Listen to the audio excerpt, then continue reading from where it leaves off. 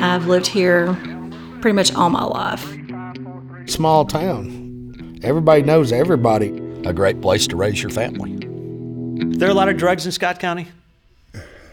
Yeah. The story begins with a drug bust and a gunshot. Got one with a shotgun in the woods. One officer down.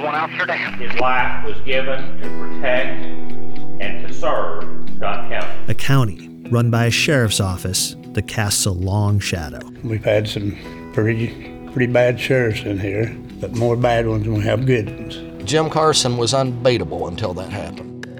The story isn't about who did it. I came here because I want you all to know that this case was wrestled with, looked at, gone over, reinvestigated. It's about why.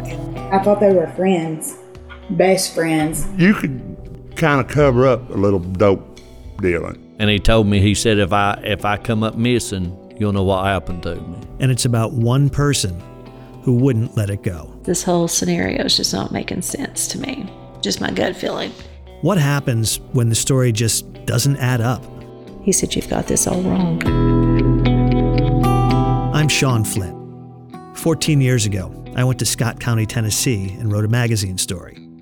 Then I went back to take another look at a shooting that's left a question lingering for 20 years. Was it an accident or a deliberate killing? God knows. And you're going to hear 1,500 stories how it happened, how this took place. And will we ever know the truth? Probably not unless somebody comes forward.